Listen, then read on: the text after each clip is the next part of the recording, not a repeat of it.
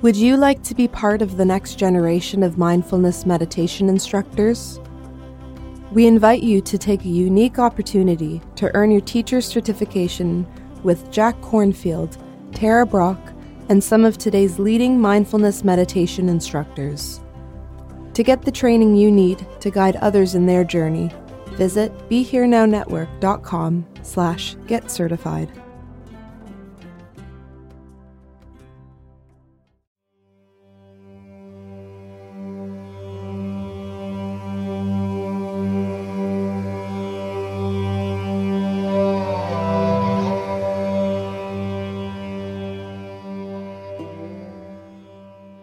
Hi, everyone. 1, 2, 3. It's just 1, 2. Me and Ram Dass here for Ram Dass Here and Now, another episode, one of our enchanting Sunday afternoons. And my horrible dogs are barking away to start this whole thing off. I'm so sorry, but they're not horrible. Yes, they bug me when they're quiet all day, and then suddenly I'm talking to you and they start barking. It's like, oh, give me a break. Hi, nice to see you. We haven't seen each other since I came back from India a couple of weeks ago, almost. And hello. Yes. So, Ram Dass, before we get into our little chat, I want to tell you something. I'm not even sure if you know this, but we have a new partner that we're introducing that's a partner with the Be Here Now network, which this podcast resides on. And it's they're helping us by virtue of helping sponsor what we're doing. It's our first partner in this area. And their name is 1440 Multiversity. It's a brand new, it's not that brand new. It's maybe a couple of years old, and it's in the Santa Cruz Mountains area. It's a beautiful facility in which they host all of our many, many, many friends who teach around the country, around the world. Krishna Das is going out there next weekend, actually. Mirabai Bush has been there, and Jack Cornfield, all of the people that we hold dearly for all these many years. And they do workshops and retreats there, and it's just a beautiful landscape. So you get the best of both worlds. You know how beautiful it is out in Santa Cruz. And so... Yes. And the nice thing is we are so beautifully aligned in terms of our values with 1440 and what we do at Be Here Now to be able to get out and share the different aspects and varieties of truth as from different traditions and share that with people. So we're happy to have 1440 aboard as a partner. I wanted you to know that, and of course I want everybody out there to know that as well. It's 1440? Yep, 1440 Multiversity. And people, you just go to BeHereNowNetwork.com/Ram Dass Here and Now, and you'll be able to link up and take a look at what they do. So, I just got back from India, as you know, and God, I mean, I have to hand it to you that all those many, many, many, many years ago, when I asked you about going to India after I'd heard you talk about Maharaji, and you said at the time, well, I am going back, but I don't know where he is, and I can't tell you who he is. But when you come to India, do go ahead and write to me at this address, which is probably care of American Express or something in Delhi. And I will get back to you as soon as possible. And you did. We maintained a lovely little correspondence for the first few months because at that time you could not find Maharaji. he disappeared, and you ended up at a Buddhist meditation course, and I ended up at the Sri Aurobindo ashram. And yeah, you remember that whole thing? And of course, you met the famous bus story where you met Maharaji, quote unquote, by accident at the confluence of the Ganges and the Yamuna and the Saraswati rivers in Allahabad at the Mela grounds. And the rest is history. But right after that, of course, you did get in touch with me. Actually, we met up at Swami Muktananda's ashram, and then off I went to Nainital. And the first thing that happened to me was I met, per your introduction, the Shah family. In particular, of course, in this case, it was ML, and then later KK and SL, ML's brother.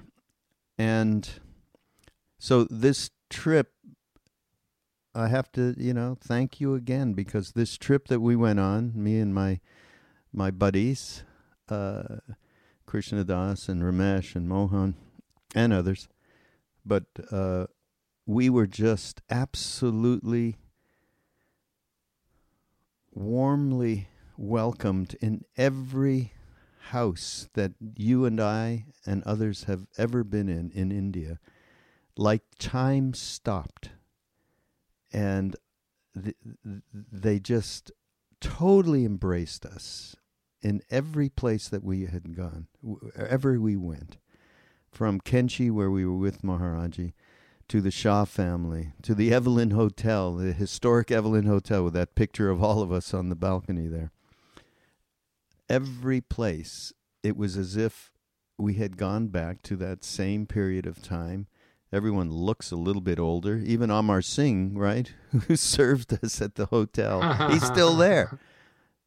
So we just had this incredible trip, really around family. It was just extraordinary, and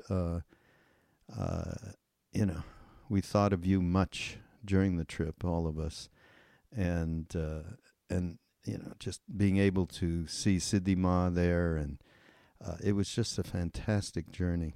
So we're all pretty high from that trip, and I just wanted to share a little of that with you, and I want to share something else too.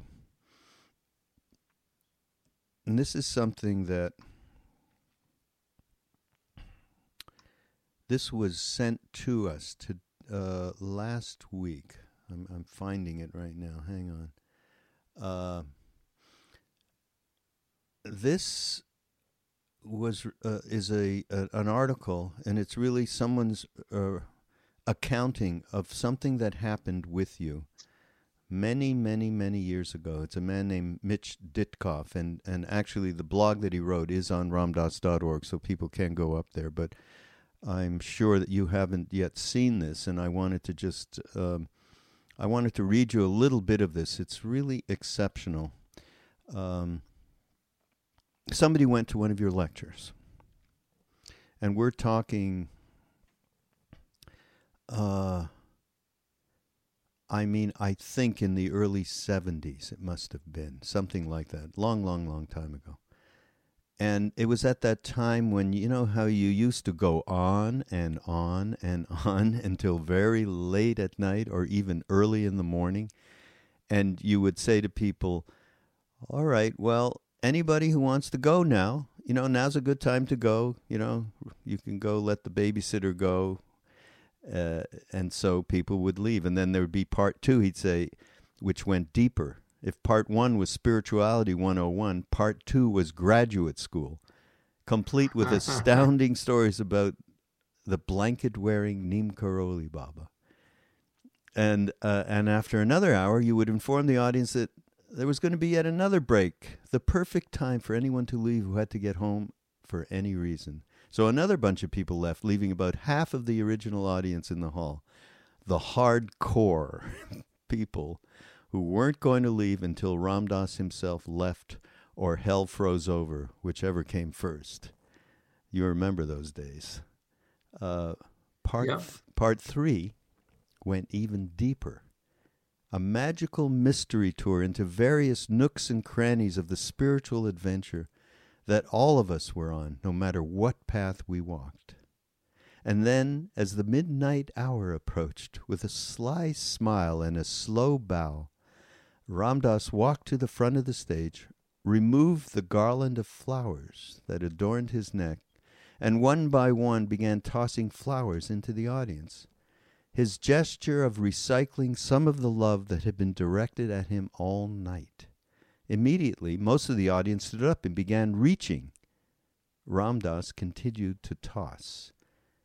When he turned in my direction, I had a decision to make. Do I stand and join the people standing all around me? Or do I simply sit, cross-legged, where I was, hands on my knees in classic mudra position, thumb and index finger joined, my other 3 fingers extended palm upwards to the sky? Content as I was, free of need, I did not move. I just sat there watching Ram Dass toss another flower. It was yellow, and I could see it coming towards me in slow motion. It seemed a kind of time-lapse photography of my life. The closer it got, the more people reached for it, everyone wanting a memento of the evening. I continued sitting my ground. Looking up, it felt as if I was living in a giant pinball machine, the many arms above me, all at different levels, flippers poised for action. The tallest person near me was the first to touch it, but when they closed their hand, they missed, and the flower continued its descent. A second person reached, and then a third, in a succession of 7, each failing to catch the object of their desire. I did nothing. I just sat there, watching, both of my hands open on my knees. And then, with absolutely no effort, not a millimeter of adjustment to the falling object from the sky, the flower landed perfectly in my right hand, bright yellow petals facing upward to the sky, just like that. So he says, this little story happened to me 44 years ago, but it feels like yesterday. And why? Because the lesson I learned was a timeless one.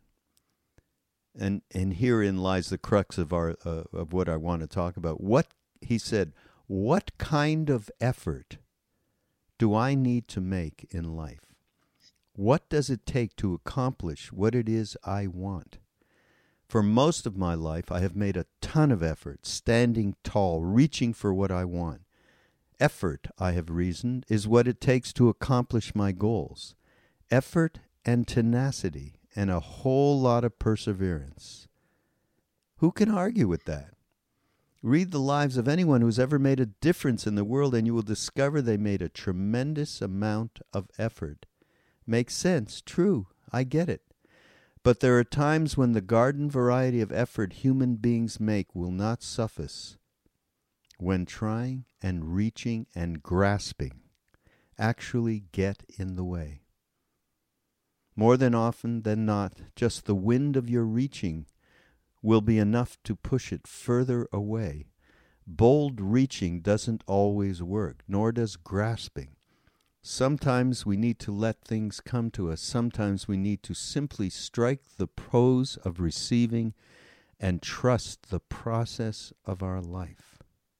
That's how the flower landed in my hand. And he goes on from there a little bit. I just thought this is such a great article. I wrote this Mitch back and just said, boy, can we put this up? This is something great to share on ramdas.org. And he of course was thrilled and happy to share through that through our site. Effort is a tricky thing, is it not? I mean, yeah. Everywhere. I mean, when we were in India, just referring back, and we spent time with a few different people, and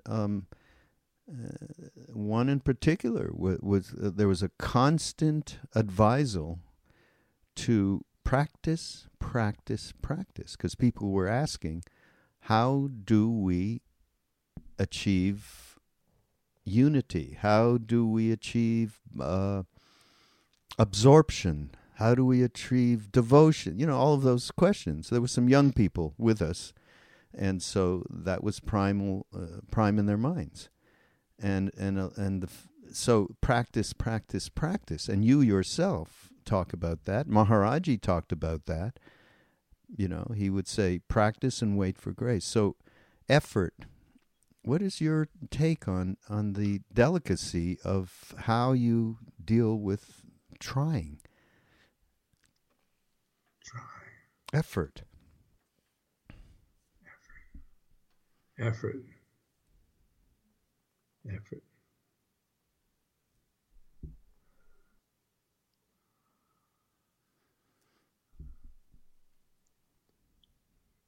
In your sadhana,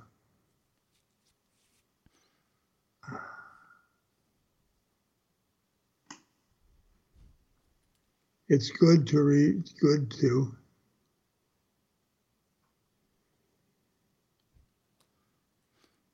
make an effort.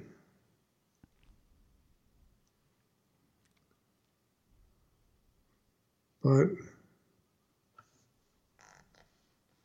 when you're in your ego and you are wanting things,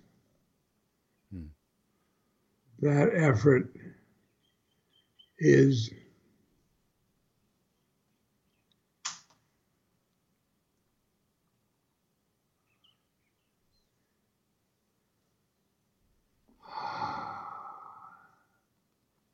it's of the mind, it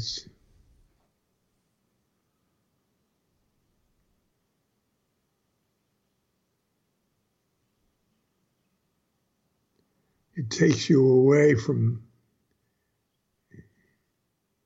your sadhana.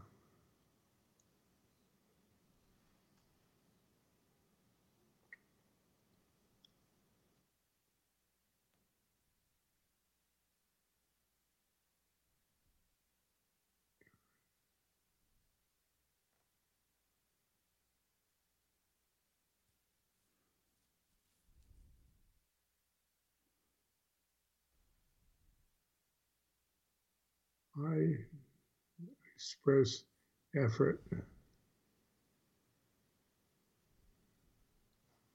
to contact Maharaji. That's my sadhana.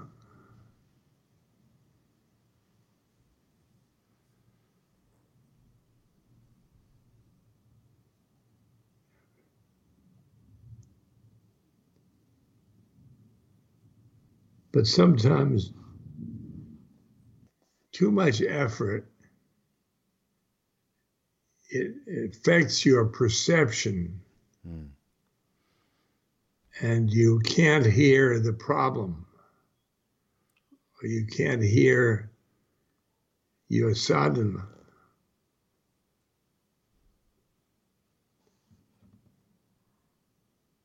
And then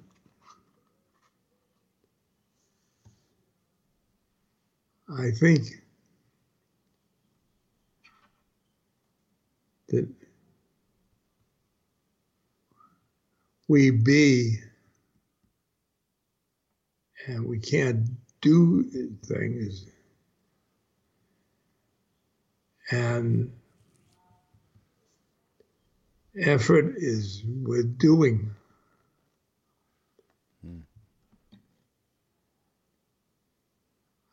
Maybe you say, I'm efforting my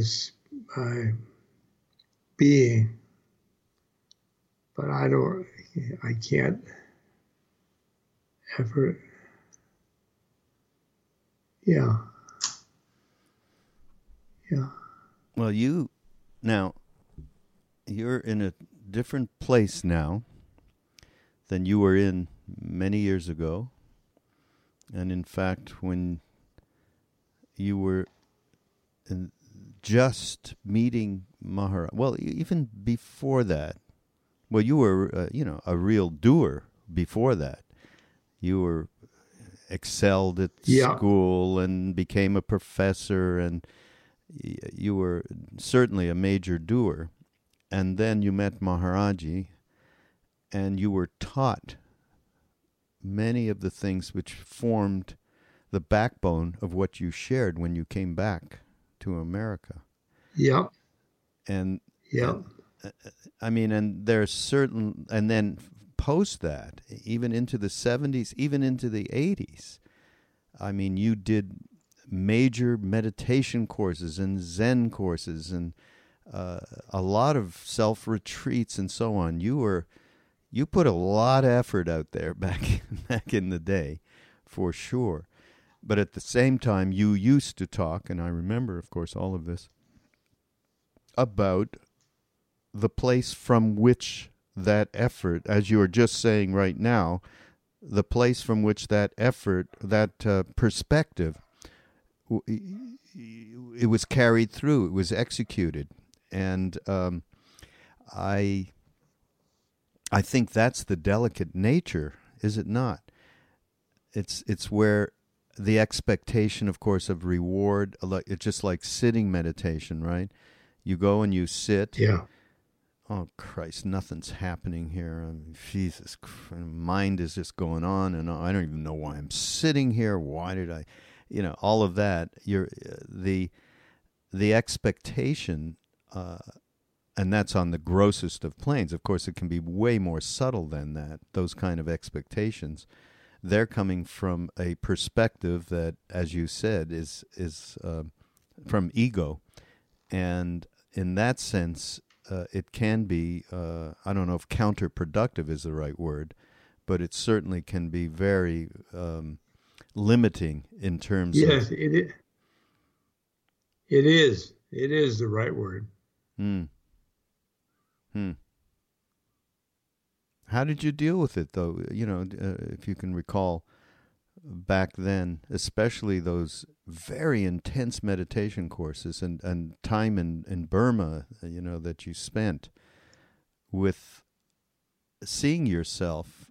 I think you even had experiences that you talked about with where the instructor or the teacher would really address that in you, your need for accomplishment and so on. Yeah.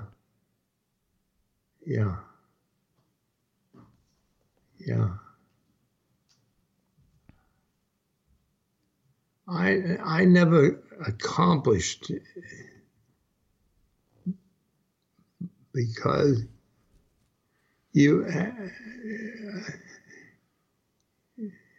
accomplishment, you have to get a goal. Yeah. And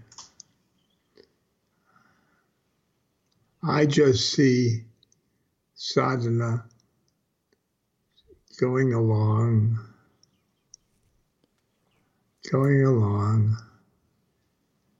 and what you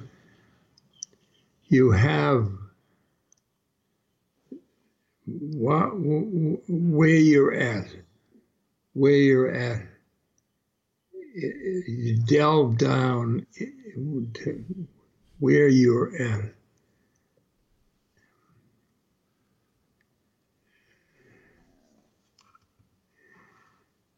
The sadhana is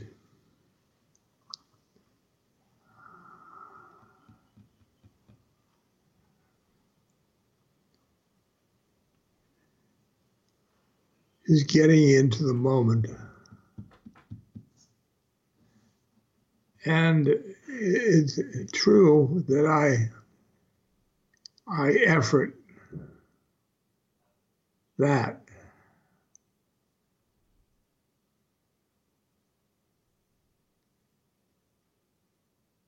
Yeah, I think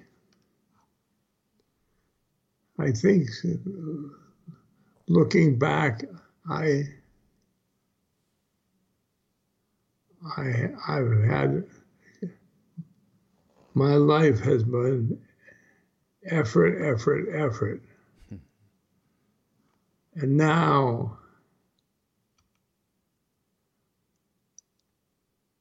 but I can now, it's effort of sadhana.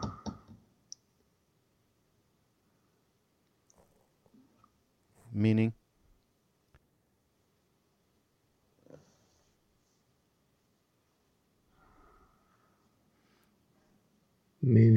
Or are you saying maybe the Buddhist concept of right effort? Yeah. Yeah. Dharmic effort. Dharmic effort. Dharmic effort. Yeah, that's it. I like that. Yeah. Dharmic effort. I'm writing down. Yeah. I think that's exactly what Mitch in his article, I think, was referring to, because in that moment he had a little bit of a satori, being with you in that talk, and then sitting there and not giving in to his temptation of grabbing that flower that you threw, and just sat there. As much as he wanted it, he let that go. He still, of course, that desire was there, but he didn't follow it. He did not follow it, and then it ended up in his lap, and it became a symbol for him of what he has done in his life in terms of effort, and he would probably agree that dharmic effort, that which within you is not chasing that desire, is not expecting a result. It's your dharma. There is nothing else for you to do. So, yeah, I think that's I love that term. Expecting results. Yeah, expecting results. It's hard to let go of that, especially for Westerners. How many times have you talked about that in talks over many years? Yeah. Very, very difficult. Yeah. We grow up with the whole competitive nature of things and high expectations of results and so on. And it's unlearning all of that is part of sadhana, for sure. I mean, I was so, we were in India, Christian, us and I, we did a podcast last weekend, actually, just kind of talking about our trip a little bit and so on. And we realized how little our efforts, we didn't say it quite like this, but this conversation that we're having, I'm kind of reflecting that really was a part of what we were talking about, how little our efforts have played a role in unraveling the stuff that keeps us from completely merging into that thing we call Maharaji, as Lama Surya Das would call the big Maharaji, that which is beyond duality, and in that love. And yet, and I think a key thing that you said earlier, just a few minutes ago, you have to be where you are at. You have to accept where you are, and things. I think once that allows you to be in the moment. I think that's what you were saying, right? Here it is, and I also, I'm my efforts. Well, they aren't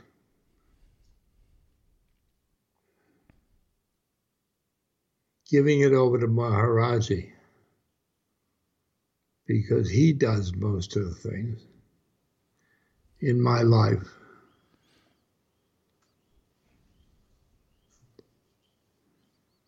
And I just listen to him, and he might tell me tell me I should put effort into a project.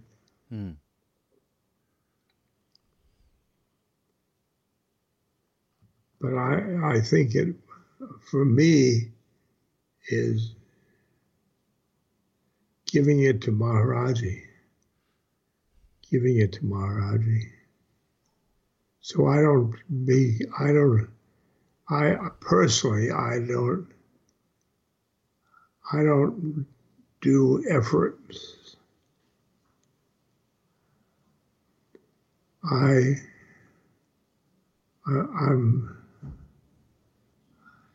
He's telling me to put effort. So basically you're saying that effort is not coming from your mind. That effort is coming from the deepest part of you, which is identified with Maharaji, and you are hearing that from that place. Yeah. Yes. Yeah. Yes. By the way, Maharaji and I meet in a room in my consciousness, and that room is called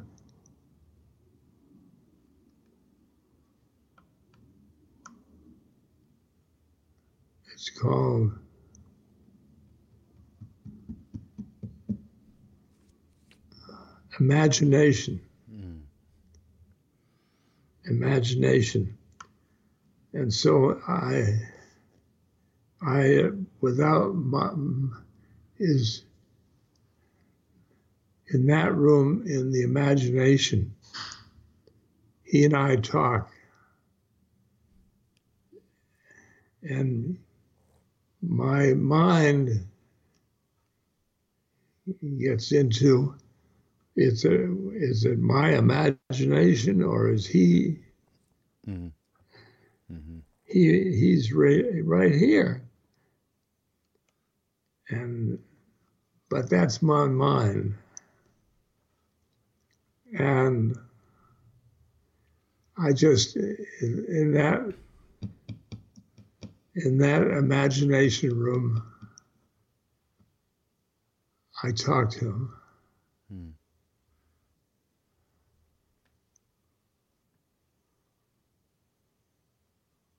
That brings up something actually I wanted to talk about too. I'm glad you brought that up. This is sort of a little bit of a preview of what we're going to be doing in Maui at the retreat in a few weeks. Open Your Heart in Paradise that we do right after Thanksgiving every year, and we always have a theme, and this particular theme is called the Trusting Heart. Is the theme of this retreat. I usually talk to you about this when I see you there, but since you brought up this thing about I meet Maharaji in the room of imagination, and sometimes my mind goes, is this real? Or, and then you let that go. And you know that you're having a direct conversation. It's not a question. How do you let that go? How you let that go has a heck of a lot to do with trust. And the subtitle of this whole deal, by the way, it's called Finding Faith and Love Wherever You Are. Good. Right? Good. It's a good one. So good. Our friend good. Mr. Cornfield came up with this idea. See, a Buddhist. Faith and love, they're talking. We'll have to kid him about that, huh? When we see him. The trusting heart and mind is filled with love and ever renewed faith, and that seems to be a complete prerequisite for allowing a dialogue. And, can I say out there to everybody, when you talk and we talk about Maharaji, that thing Maharaji, I want to objectify it a little bit. It's not the man in the blanket. That was a being that we relate to and we knew in the physical body. That being is obviously contacted thousands of people since that body is gone. And that being is part of the beyond duality, beyond rationality, and comes from the one. And that's what you are talking about ultimately. And it does not need to take that particular Neem Karoli Baba. It can be Christ, it can be Buddha, it can be whoever is opened your heart in a way that it's never been opened before. So I think I think that's how you, without saying it, is it not true that when that thought comes to you, is this real? Or is this just some bullshit mental stuff that's going on? I'm talking, when you talk about that room that's called imagination, it takes a trust. So I think how important, Ram Dass, is trust, developing trust from the get-go, as soon as you realize there is a path. How important is that trust that engenders from the most intuitive place deep inside you? Well, trust is, I think, another name for faith. Mm. And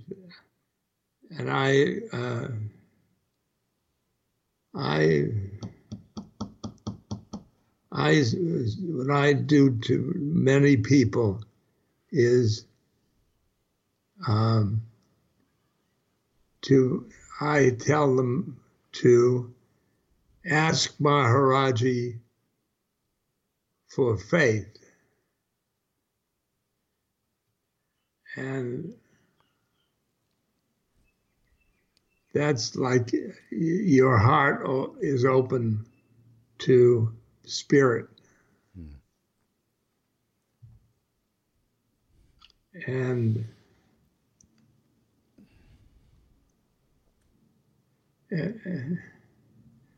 there won't be doubts and doubts and doubts.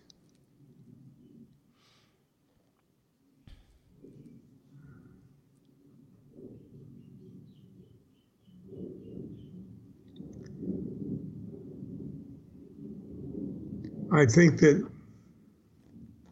most people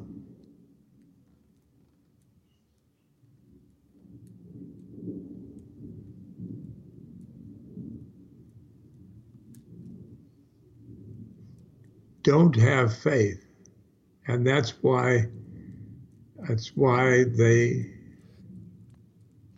they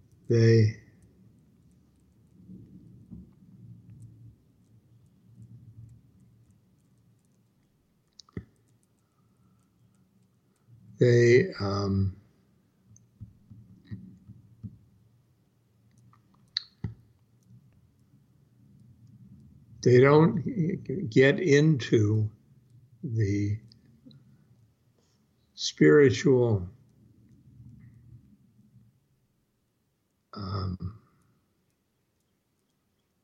planes of consciousness. And faith or trust, that's the way you get there. The way you get there. And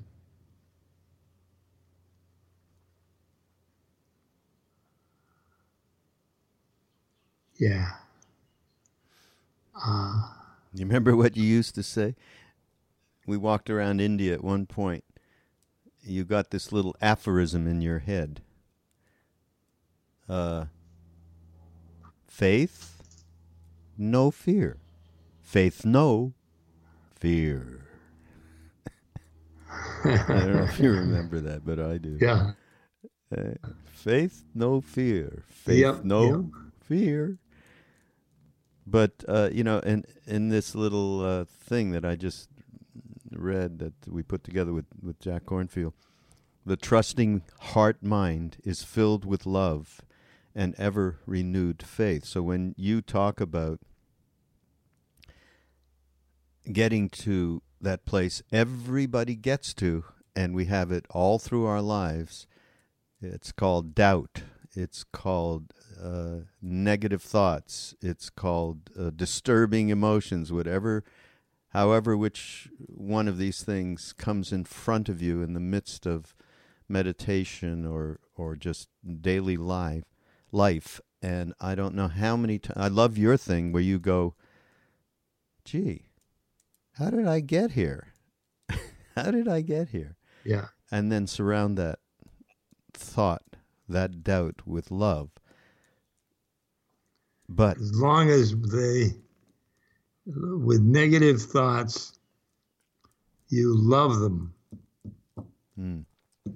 You just love them. And that isn't such an, it takes effort.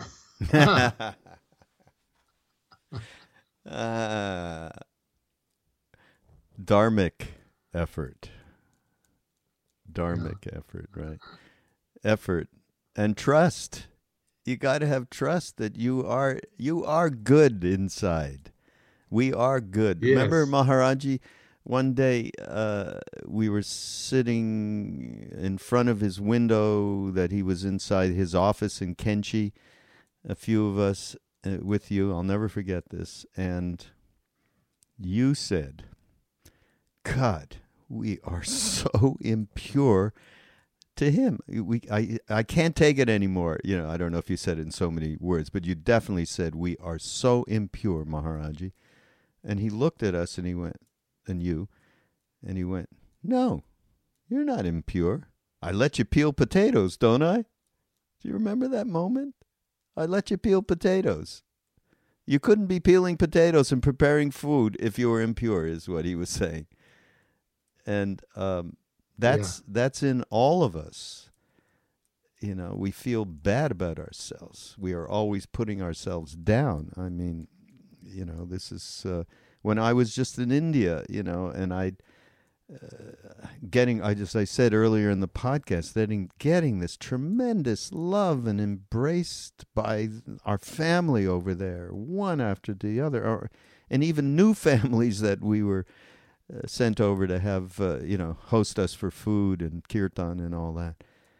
And, and whenever I'd have any kind of down thought or negative thought, and I'd think to myself, actually, Krishnadas and I are both good at this.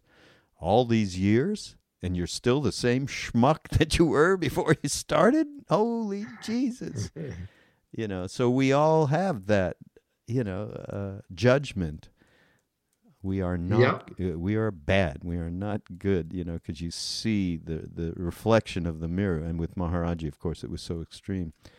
And I think it requires that a deep trust. We are good inside. We are loving. We do want to be able to share in the way that you've set an example for all these decades. Maharaji told me to turn around in a circle. And he was watching me, and he said, I don't see any impurity. That's funny. That's so great. I don't see any impurity. If we could only see each other the way he saw us, right? Oh, yes. Yeah. Well, if we could only see ourselves. Yeah, right. Never mind anything else. Yeah, start there, exactly. Trust and Dharmic effort. Yes.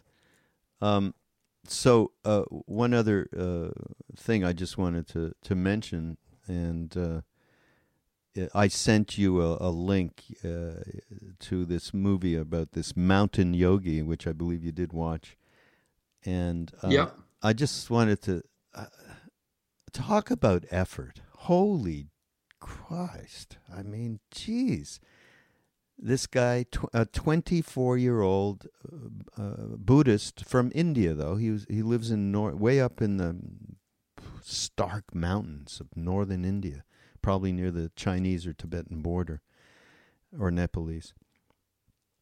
And at 24, he had just gotten married. And he knew his dharma was to go practice meditation. So he set out. He left everything, and he went into caves, or little huts, in very huts in cold weather with very little provisions. And I mean, at one time they even said in the thing that he had really no food, and I mean, extreme deprivation, and such difficult circumstances that he put himself into, really following tradition of Milarepa, who was the essence of great meditative yogi of Tibet. And then this film showed him coming out of this long period. I mean, he was, I don't know how old he was, because people aged, doing what he did, he certainly aged quicker. But he came out because he realized he needed to share this, whatever this was. And he said his realization was about compassion. He talked about that.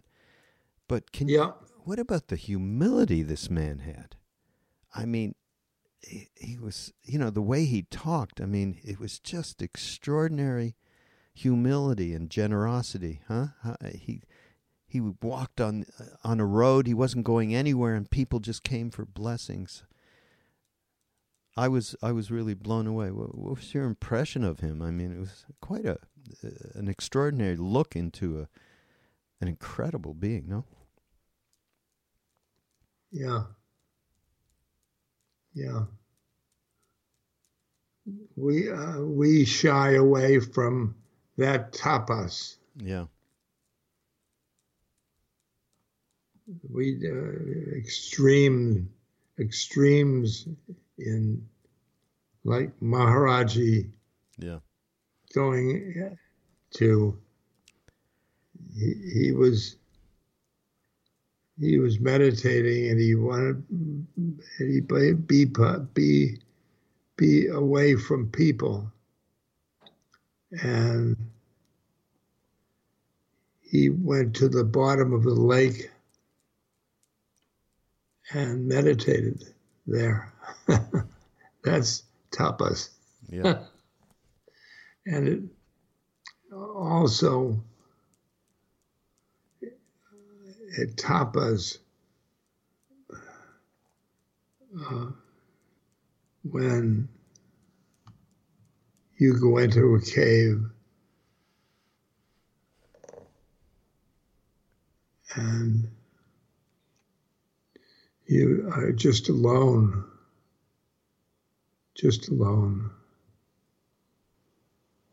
I remember when Haridas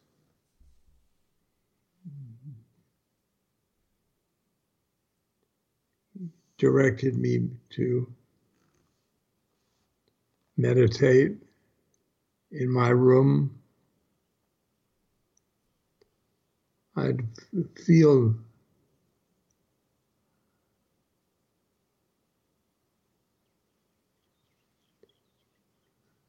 this was a hardship for me, because I wasn't social. I wasn't having any sex. There's a Sanskrit word for that.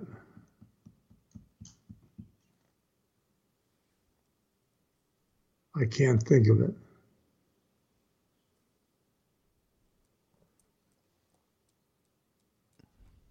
Having to do with detaching yourself from Virag, maybe? Yeah, maybe. Yeah. And that yogi that you sent me that film,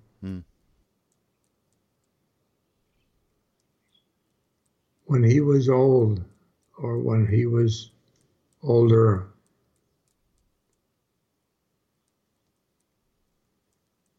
it was the energy coming out from him was apparent to everybody.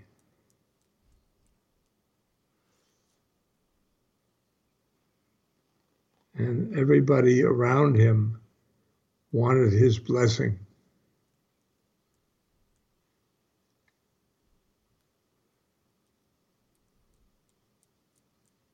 Just hand on top of their heads. Was because of his sharing. That's you said. Yeah, I think that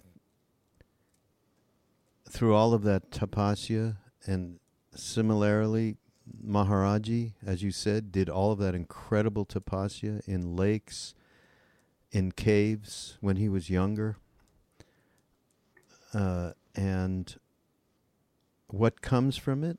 Many people think you get powers, siddhis, and of course they do come from this kind of utter detachment from duality. That seems to happen. But the primary motive that brings these people, these beings out of caves, is love and compassion. I mean, that's all that there is once they have gone beyond duality. And that's why it was beautiful to see in this film. You could see, and he said it. He said it's all about compassion. There is nothing else. And you could see this, and I, without any direct references needed, we have met somebody in India who also has spent tremendous amounts of time in caves, in tapasya, and similarly in different situations like that, and that you can see that the motivation is love and compassion. I mean, it all comes from that same place, that once you have gone through this, I think the word you were looking for, and I may be wrong, is vairag, is completely detaching from any kind of, obviously from attachment, and duality in general. And to get to that's a very tough thing to do. That's tremendous effort that needs to go in there. Dharmic effort for sure, and tremendous faith, and I suppose this is lifetimes and lifetimes, so many, to get to the point where there's that kind of commitment and courage. I don't know what in the hell you would call it, but it yeah. Bodhisattva. Yeah. That's all there is, and so to see this in a film was pretty damn amazing. This being so simple and humble, and he wasn't anything. You just, it was, by the way, everybody, that link, and I think we mentioned it in the Mind Rolling podcast I did with Krishnadas last week. The link is there, but we'll put it up on the Here and Now page of Ramdas, the link, so you can watch this extraordinary film about this Lama. His name is Lama Govinda, which is interesting too, because Govinda, of course, is a Hindu name. And I'm not quite sure how that all worked out, but do take a look at this film. He was a Buddhist. Yeah. Named Lama Govinda. Yeah. As opposed to the Lama Govinda that was your friend who lived in where Almora back when we were first in India. Right? He was also a German Buddhist named Lama Govinda. So yeah. Dharmic, effort, trust, faith, humility, and generosity. These are all wrapped up in one ball of wax, isn't it? Yeah.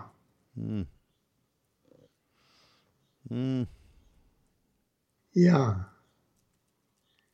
That's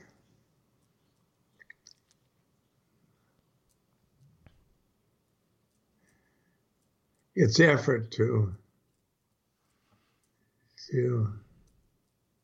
be that. Yeah. Be that. Coming from a place that's just not how we Westerners identify effort. I mean, it's very, very. It's difficult. There's no doubt about it. By the way, everybody, you can, even though you may not make it to Maui, which is a tough thing because it's far away from everywhere. You will be able to stream.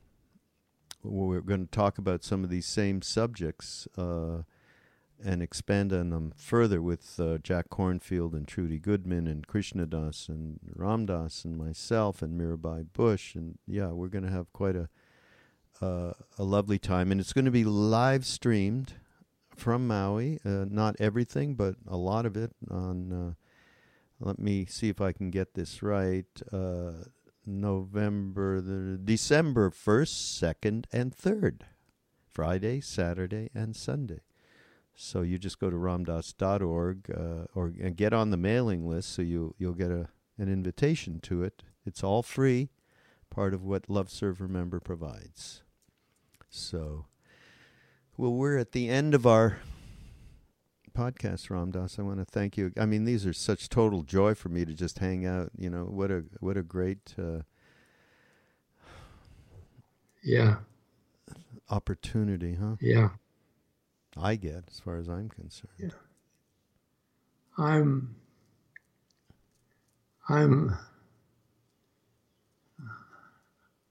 not very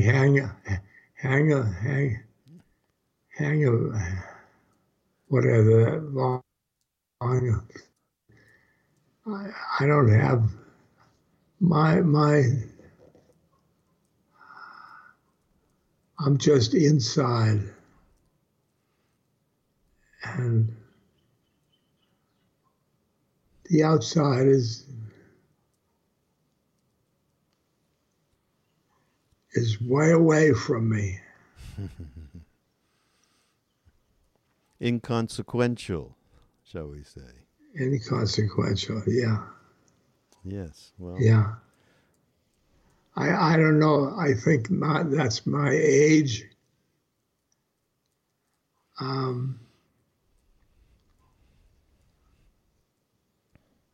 The age of my body, because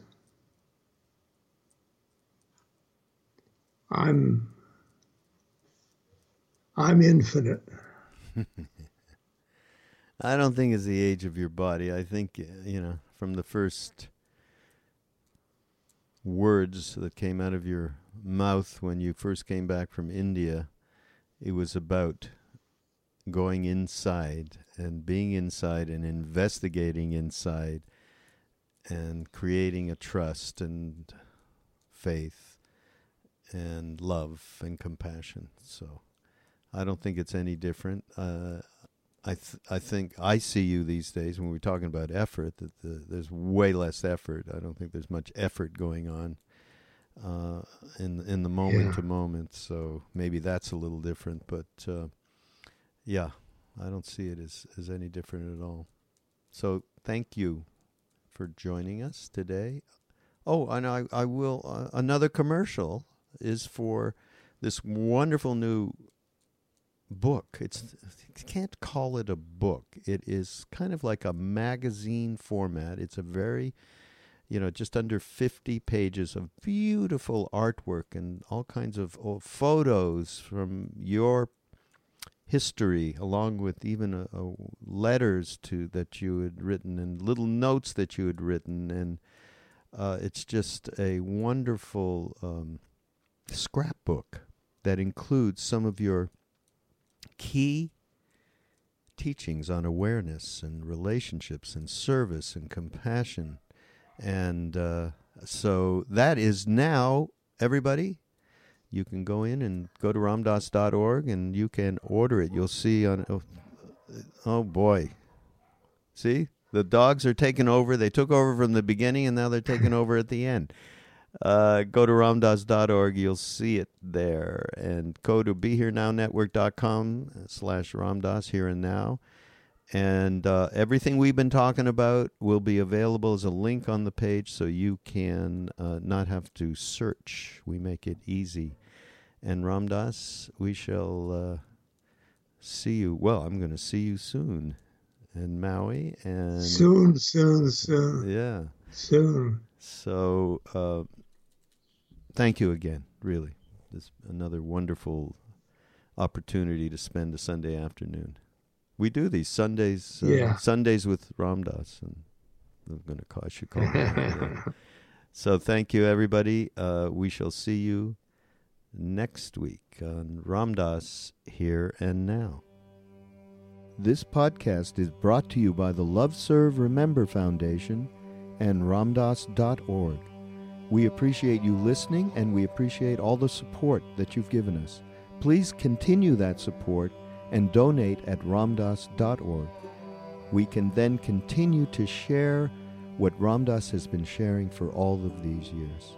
Thank you.